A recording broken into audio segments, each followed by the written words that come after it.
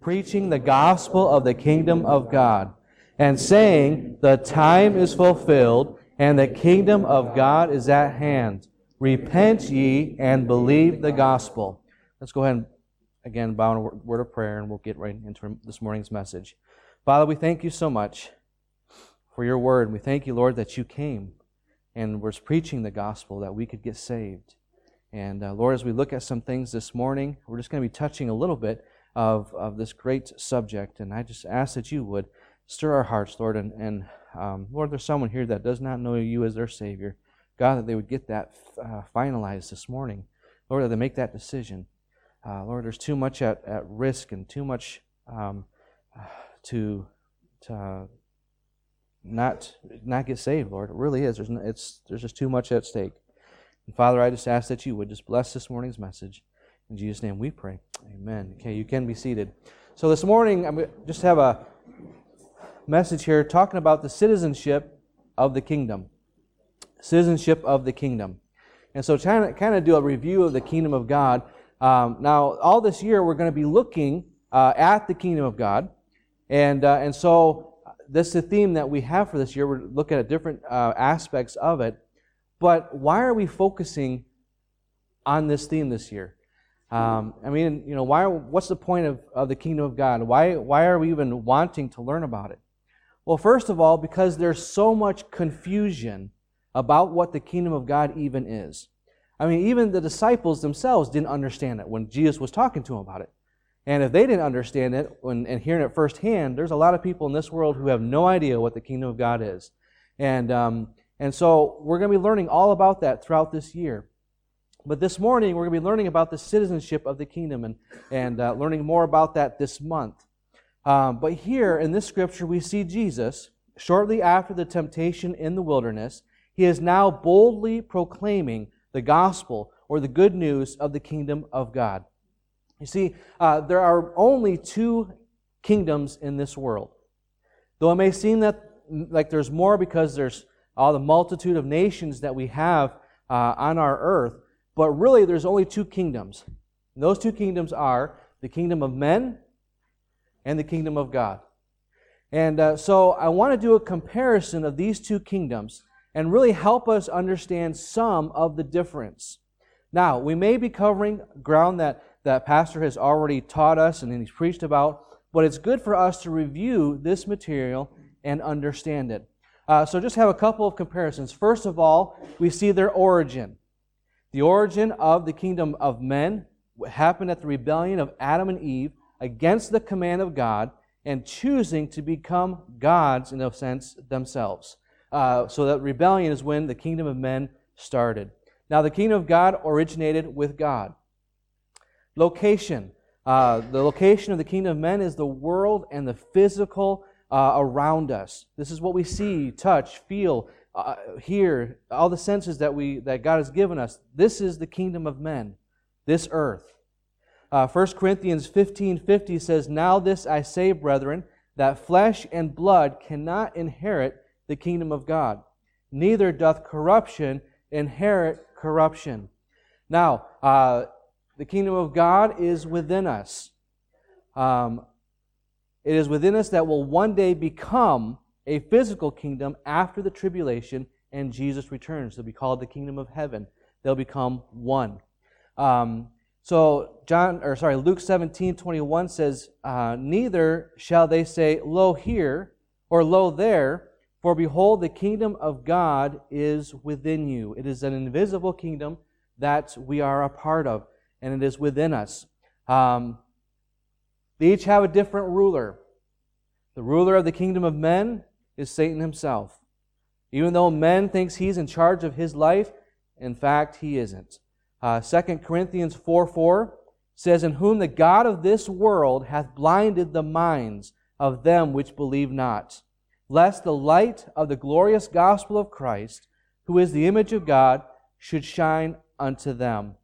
Ephesians 2:2 also says, "Wherein in time past you walked according to the course of this world, according to the prince of the power of the air, the spirit that now worketh in the children of disobedience." You want to know the reason why the lost people act the way they do? Is because they're being manipulated and walking the course of the prince and power of this air, which is, of course, Satan. He's the one who's motivating them to disobedience.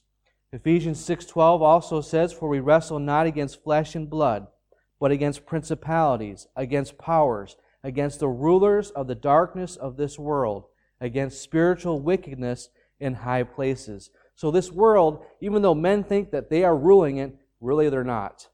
There is an unseen presence of Satan that is pulling the strings and manipulating mankind into rebellion against God. Now, the ruler, of course, of the kingdom of God is Jesus Christ. I want you to turn with me to John chapter 18. John chapter 18, because I want you to see this. It is a familiar passage of Scripture, yes, but I want you to read it for yourselves. So John chapter 18, verse number 33.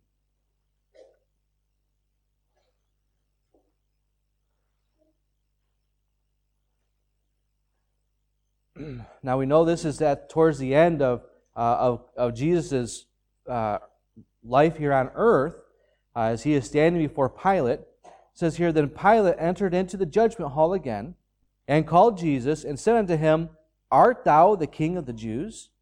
And Jesus answered him, Sayest this thing of thyself, or did others tell it thee of me? And Pilate answered, Am I a Jew? Thine own nation and the chief priests have delivered thee unto me. What hast thou done? Jesus answered, My kingdom is not of this world. If my kingdom were of this world, then would my servants fight, that I should not be delivered to the Jews. But now is my kingdom not from hence. Pilate therefore said unto him, Art thou a king then? Jesus answered, Thou sayest that I am a king. To this end was I born, and for this cause came I into the world, that I should bear witness unto the truth. Every one that is of the truth heareth my voice. And Pilate saith unto him, What is truth? And when he had said thus, he went out again unto the Jews, and saith unto them, I find in him no fault at all. So we see here that Jesus is the king of this kingdom. We'll look at that also in Revelation 17:14. It says here, These shall make war with the Lamb, talking about Jesus Christ, and the Lamb shall overcome them. For he is Lord of lords and King of kings, and they that are with him are called and chosen and faithful. So one day he will return again as Lord of lords and King of kings, and he will usher in the millennium. Now, morality. The kingdom of men is corrupt. It is evil. It is sinful. Romans 5:12 says, Wherefore, as by one man sin entered into the world, and death by sin, and so death passed upon all men, for that all have sinned. Galatians 1:4 says, Who gave himself for our sins, that he might deliver us from this present evil world, according to the will of God and our Father. I mean, you see all around us. You can't but read the news. You see something that's happening. Someone's, either murdering someone else or stealing. It's corrupt down here. But in the kingdom of God, it is holy. It is peaceful. John 14:27 says, Peace I leave with you. My peace I give unto you. Not as the world giveth, give I unto you. But let not your heart be troubled, neither let it be afraid. Romans 12:1-2 says, I beseech you, therefore, brethren, by the mercies of God, that ye present your bodies a living sacrifice, holy, acceptable unto God, which is your reasonable service. And be not conformed to this world, but be ye transformed by the renewing of your mind, that you may prove what is that good and acceptable and perfect will of God. When the Holy Spirit starts to have more control of your life, you're going to start seeing the fruits of it. That we see the 9 fruits of the Spirit in Galatians. You start seeing that love, that joy, that peace. These are things that the Holy Spirit gives to us and enables us. We don't have to live and do the things of the world in order to get this happiness and the joy. But God has actually given it to us already. Now, length of time. Kingdom of men is only temporary. It is coming to an end. In Matthew 13, verse 40 says, As therefore the tares are gathered and burned in the fire, so shall it be in the end of this world. Verse 49 also says, So shall it be at the end of the world. The angel shall come forth and sever the wicked from among the just.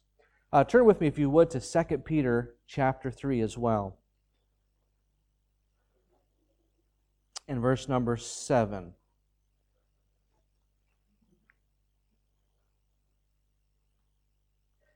The world that we live in, this earth that we inhabit, is only temporary. It will pass away. It will be destroyed in the future. 2 Peter chapter 3, verse number 7.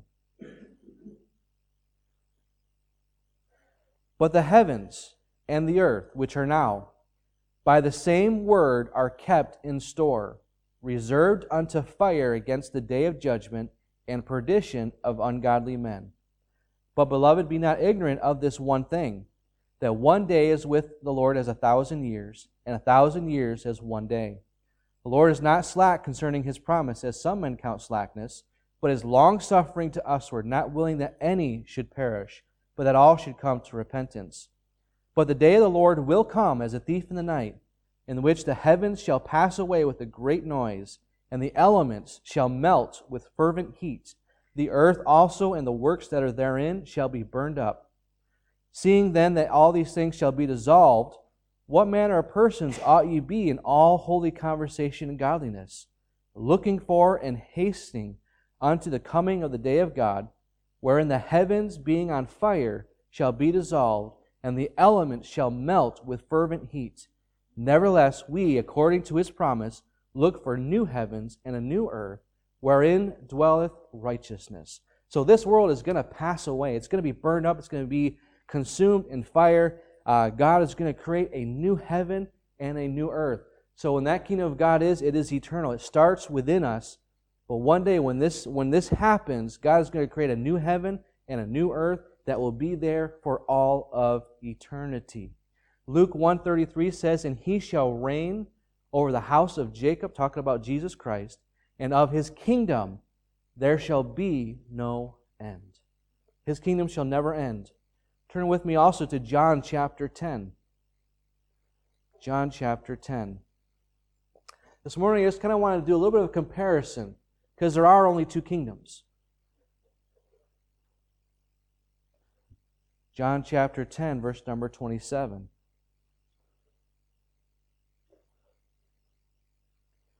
Here is Jesus Christ speaking to His disciples. Verse number 27, He says, My sheep hear my voice, and I know them, and they follow me.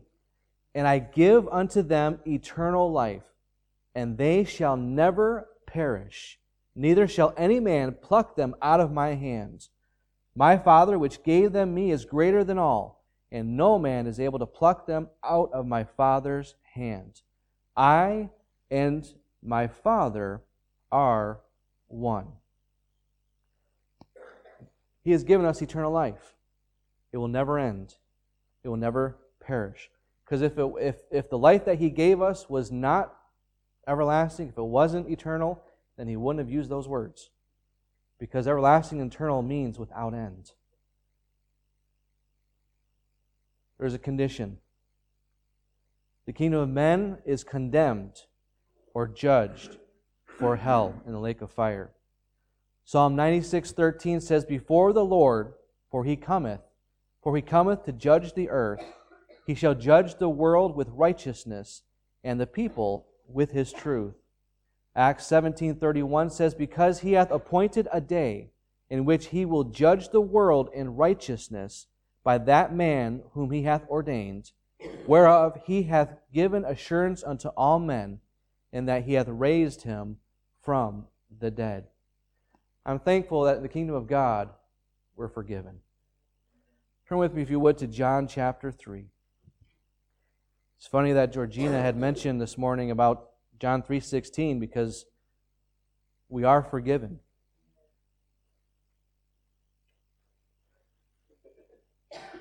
Kingdom of God, we are not under condemnation. Look at John 3:16. For God so loved the world that He gave His only begotten Son, that whosoever believeth in Him should not perish, but have everlasting life. For God sent not His Son into the world to condemn the world, but that the world through Him might be saved. But he that believeth on Him is not condemned, but he that believeth not is condemned already, because he hath not believed in the name of the only begotten Son of God. And this is the condemnation, that light is come into the world, and men loved darkness rather than light, because their deeds were evil. For every one that doeth evil hateth the light, neither cometh to the light, lest his deeds should be reproved. But he that doeth truth cometh to the light, that his deeds may be made manifest, that they are wrought in God. Lastly, we see there's a citizenship. With the kingdom of men, it is automatic. As soon as we are born into this world, we are automatic citizens of the kingdom of men. But with the kingdom of God, it is conditional. You must be born again. These are but just a few of the comparisons between the kingdom of men and the kingdom of God. But this morning, I would like to focus on that last one and look at the requirements for citizenship into the kingdom of God. First of all, this morning, that Jesus is the door to the kingdom of God. You see, to become a citizen here of Ireland, there are three ways to do so. You are either automatically given it upon birth if you were born before 2005, or you can apply for it if you're born after 2005, or if your parents, grandparents, or great-grandparents were Irish citizens. So those are two ways that you can get it. Either you're born here in Ireland before 2005, or if you have association, or if you were born here after 2005. And then, or if you're under specific regulations and are a legal resident for 5 years and can apply for it. So except being born a citizen before 2005, none of these are guaranteed to be granted, though, especially that last one. Even though you may apply, if you've been here for 5 years and you apply for citizenship, does not mean that you will get it. It is up to the Minister of Justice whether or not he will actually grant you to have citizenship. That's just kind of, there's conditions. Now, when all of us were born of our mothers, though, we instantly became the citizens of the kingdom of men. And our king or father is Satan. Acts 17:30, or that's not Acts 17:31. Anyway, it says, "You are of the father the devil, and the lusts of your father ye will do. He was a murderer from the beginning, and abode not in the truth, because there is no truth in him. When he speaketh a lie, he speaketh of his own, for he is a liar and the father of it." I had the wrong scripture reference for that. It's not Acts 17:31. We looked at that earlier. But Jesus is saying here that we're of the father, the devil. And that's the reason why people are so wicked. They do such horrendous things. And that's why we are so prone to want to sin, is because we do the lusts of our father. And He is the Father, and He is the God of this king. He is the king of this realm. But in order to gain entrance into the citizenship into the kingdom of God, there is only one requirement. You must come through Jesus Christ. He is the only door that permits entrance even into the kingdom of God. Turn with me to John. You should be in John still, but look at John chapter 10. In verse number 7.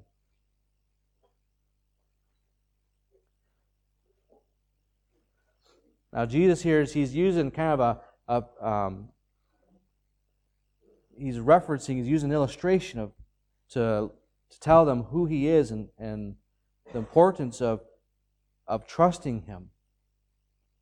John 10:7 says, "Then said Jesus unto them again, Verily, verily, I say unto you, I am the door of the sheep. All that ever came before me are thieves and robbers, but the sheep did not hear them. I am the door. By me, if any man enter in, he shall be saved, and shall go in and out, and find pasture. Now the thief cometh not, but for to steal, and to kill, and to destroy. I am come that they might have life, and that they might have it more abundantly. And so we see here that Jesus is saying, look, the only way that you want to have eternal life, the only way that you're going to be able to have life and salvation is you have to come through the door. That's the only way. Any other way is you're a thief. You're a robber. You know, if someone tried to come into my house through one of my windows, he's going to meet something very nasty at the end of it. Because he's not welcome to come in that way, unless I know about it beforehand. But either way, if it's especially in the middle of the night, not good for him. That's why we have a door. A door allows people to come in that we want them to come in. And Jesus is the door. Let's go to John chapter 14, verse 6.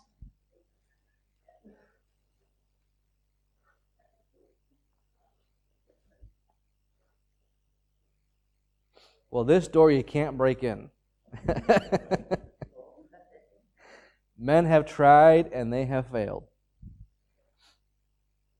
John 14, 6. Jesus saith unto him, I am the way, the truth, and the life. No man cometh unto the Father but by me. So no matter what man has tried to do, they cannot go in and have no access to the Father except through Jesus Christ. The world says that there are many other doors that give entrance to God and the kingdom of God. These would be the different religions of the world. Now, Jesus calls them thieves who are seeking to ruin people or to take advantage of them in some way. Outside of biblical Christianity, religion is a very wealthy business. And sadly, they deceive many people out of their money. There have been numerous religions all over this world before Christ, and sadly they were all corrupt, as they were worshiping devils instead of God.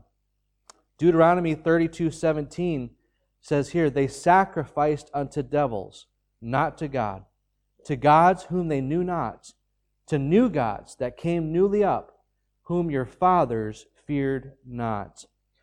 Psalm 106 verse 35 says this, but were mingled among the heathen, talk about the Israelites, and learned their works. And they served their idols, which were a snare unto them. Yea, they sacrificed their sons and their daughters unto devils, and shed innocent blood, even the blood of their sons and of their daughters, whom they sacrificed unto the idols of Canaan, and the land was polluted with blood.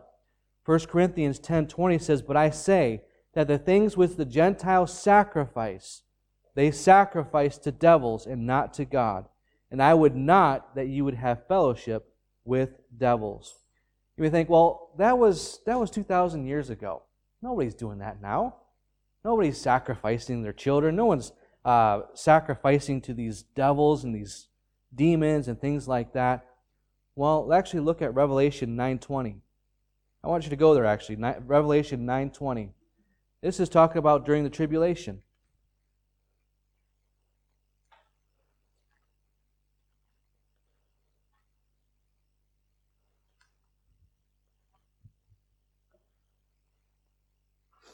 People may not be sacrificing to Dagon and Ashtaroth and all the different gods of the Old Testament. All they have is just changed names. And the biggest one that people are sacrificing today to is themselves. The God of themselves. That's what abortion's all about. You know? It's all about me. What I feel. What I don't want. And that is, sadly, great destruction. Revelation 9:20. So as the plagues that God is giving to the people who are under the wrath of God during the tribulation years, Revelation 9:20 says, And the rest of the men which were not killed by these plagues, yet repented not of the works of their hands, that they should not worship what?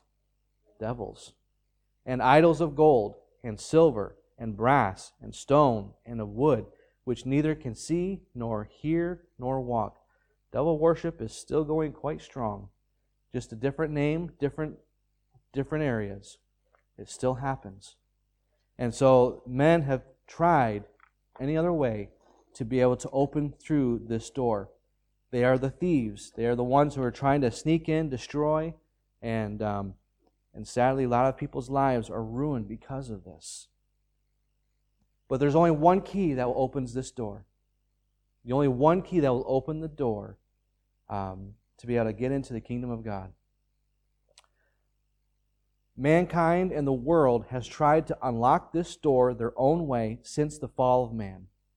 They have used the keys of, there's used several different keys. The first one they have tried to use of their own merits. They have tried to be sincere by charity, humility, self-depravity to try to unlock this door. They think, well, if as long as I'm just sincere, I believe in God. If I'm just sincere, then I'll be able to enter into the kingdom of heaven. Sadly, no. Maybe if I was just charitable, if I give my life to other people, if I give my wealth, my money to different organizations, that'll surely earn me into access into the kingdom of God. Sadly, no.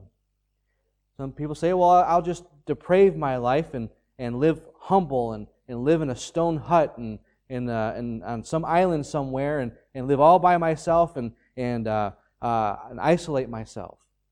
Sadly, no.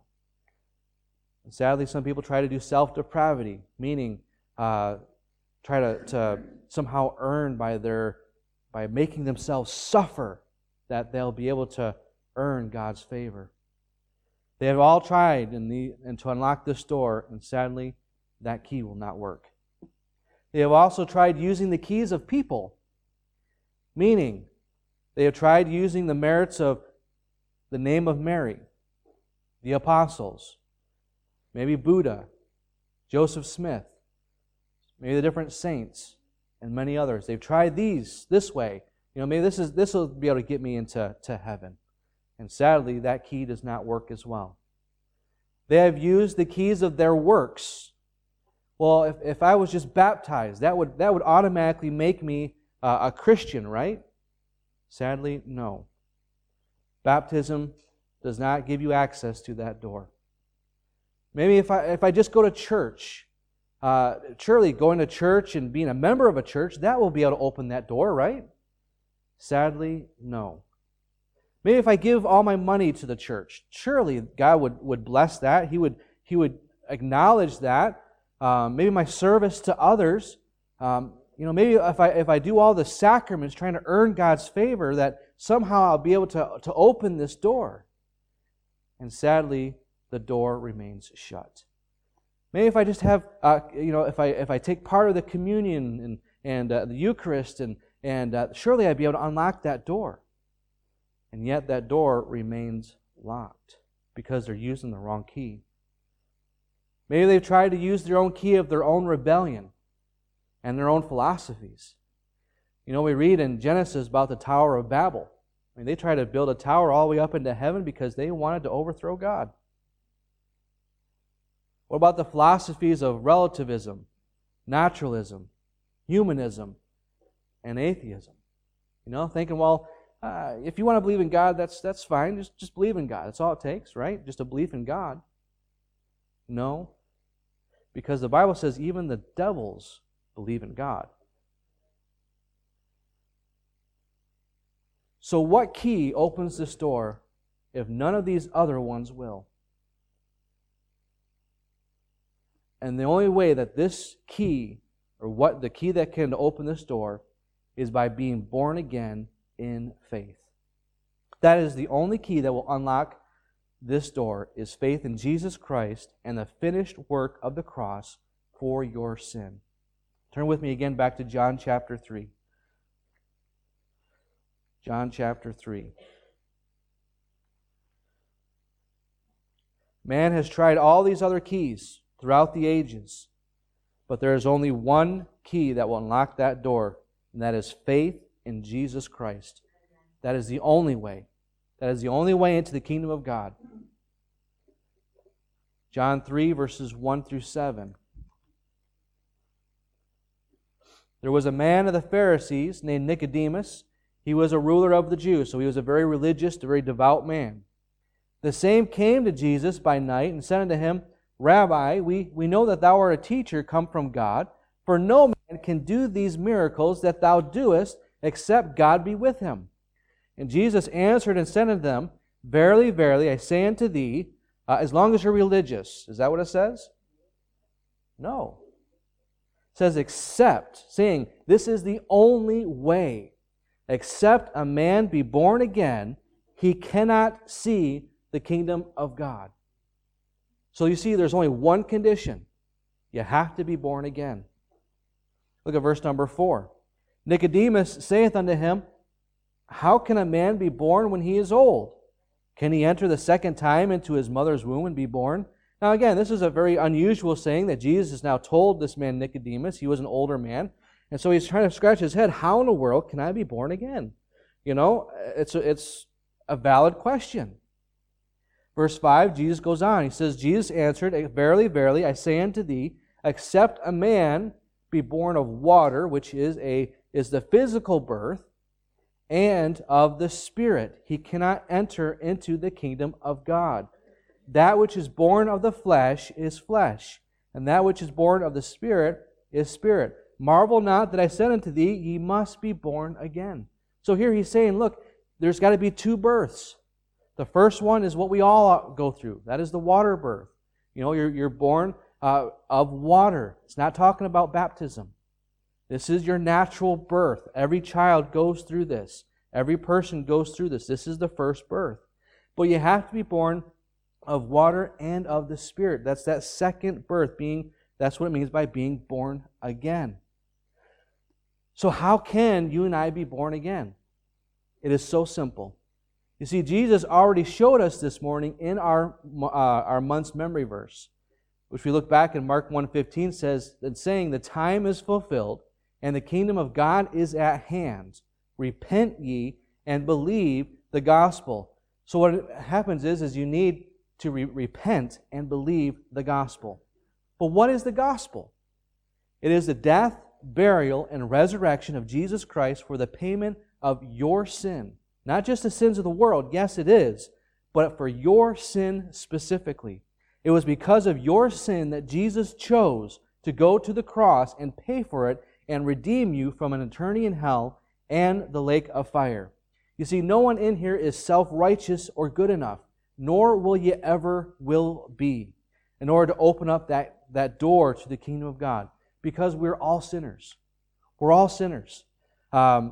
These are familiar verses, but Romans 3:23 says, For all have sinned and come short of the glory of God. There's no way that we can just waltz right into the kingdom of God.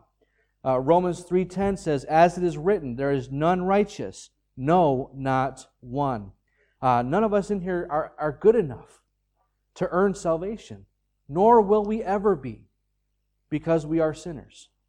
No one in here can be, try to work themselves, well, I'll just become better and then I'll get saved. I got to work on some of these things that I'm dealing with and then I'll get saved. It doesn't work that way. God wants you as you are. You don't have to quit things and try to become holy in order to be accepted by God. God takes you as you are, a sinner. And when you come to Him and you confess and you repent of your sin, that's when He starts to work in your life. You see, it's our sin that separates us from God, and it brings us under condemnation. You must come to a realization that Jesus died for your sins, and God then tells us to repent of our sin. To repent is a turning away of them in our way of life now, and instead turning towards faith in God, forsaking the sins of your past. Now, none of us in here can remember all of our sins. I can't remember all the sins that I committed last week, much less the rest of my life. But when the time come, when I trusted Christ as my Savior, I knew that I was a sinner, that I was on my way to hell, and that the life that I was living, even though I thought I was a very godly young man because I stayed away from a lot of the things of the world, and I wasn't into partying, I wasn't into drinking, drugs, anything like that. I was actually a very good young man. But I realized that I knew that in the depth of my heart, the things I thought, the things that I did, the lies that I had told even as a young man, that I was guilty of that. And that I, because of that, was destined and judged to be going to hell. And that the only way for those sins to be forgiven was through Jesus Christ. And when I realized that, I said, you know what? I need Christ. So I went forward, and someone showed me how to get saved. I repented of my sin. Now, does that mean when I got back up that I was now sinless? In the eyes of God, yes. But I still have this flesh, and I still commit sin. But here's the thing. In God's eyes, I am now forgiven. And after I got saved, I said, you know what? I don't want to live like I was before. I want to live like I should. Now, that's where sanctification comes in. That's where sanctification is, God is working on us. He's like that potter, as you're sitting there on that wheel, and He's molding you and He's making you, and sometimes there's some blemishes in our life. Look, we all have them. And He's working on them, and sometimes it takes a while to get rid of some of those blemishes. But He's constantly trying to work you and perfect you into the image of His Son, Jesus Christ. And so He helps you, and as you yield your life to the Holy Spirit and yield your life to God, those blemishes start to be removed, and your life becomes cleaner and more peaceful and more. And you see the fruits of the Holy Spirit begin to show up in your life. Sometimes it takes longer to get through some of the things in our life. But it's that forsaking of that sin. You know what? Look, we're all going to sin still. But we shouldn't desire it. That's the thing. That's the change. Rather, sometimes it happens. And sometimes our flesh gets the best of us. But that repentance is no longer wanting that sin, but instead wanting the things of God, wanting to live for God. See, faith is believing what Jesus has done for you. And there is no other way that your sin can be forgiven. Because if there was, then Jesus would not have gone to the cross for you. If there was any other way for you to be forgiven of your sin, then Jesus would never have went to the cross. But because it was the only way for you to be forgiven of your sin, that is why He went to the cross and paid that awful price because of His love for you. Can I ask you this morning, have you used that key yet? You see, God has offered it willingly to anyone who would take that key and open the door and step through to be forgiven. You cannot earn this key by your own works and your own merit. It is a key that God offers as a gift, but you must receive it and you must enable it. I'm not talking about a work salvation here, but God has given us, He's given us the truth. He's given us the understanding that Jesus Christ died for us and paid the price of our sin, and He's given us the gift.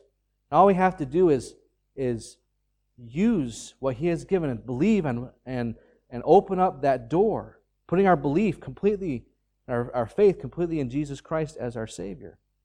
That's what will open up the door of salvation. See, I can give Patrick here the door or the key to my door at the house. I can give it to him. But until he actually uses it, it's worthless to him. And if he uses it in the middle of the night, I'm going to beat him. But here's the thing. God has given, He has offered salvation to you. But you have to receive it and believe. It has to be used. It's not a work salvation. It's just there's an enactment of our faith and belief that Jesus Christ is the only way. And so this morning, in conclusion, there really are only two kingdoms in this world. The kingdom of men and the kingdom of God. And there are many differences as we looked at between the two.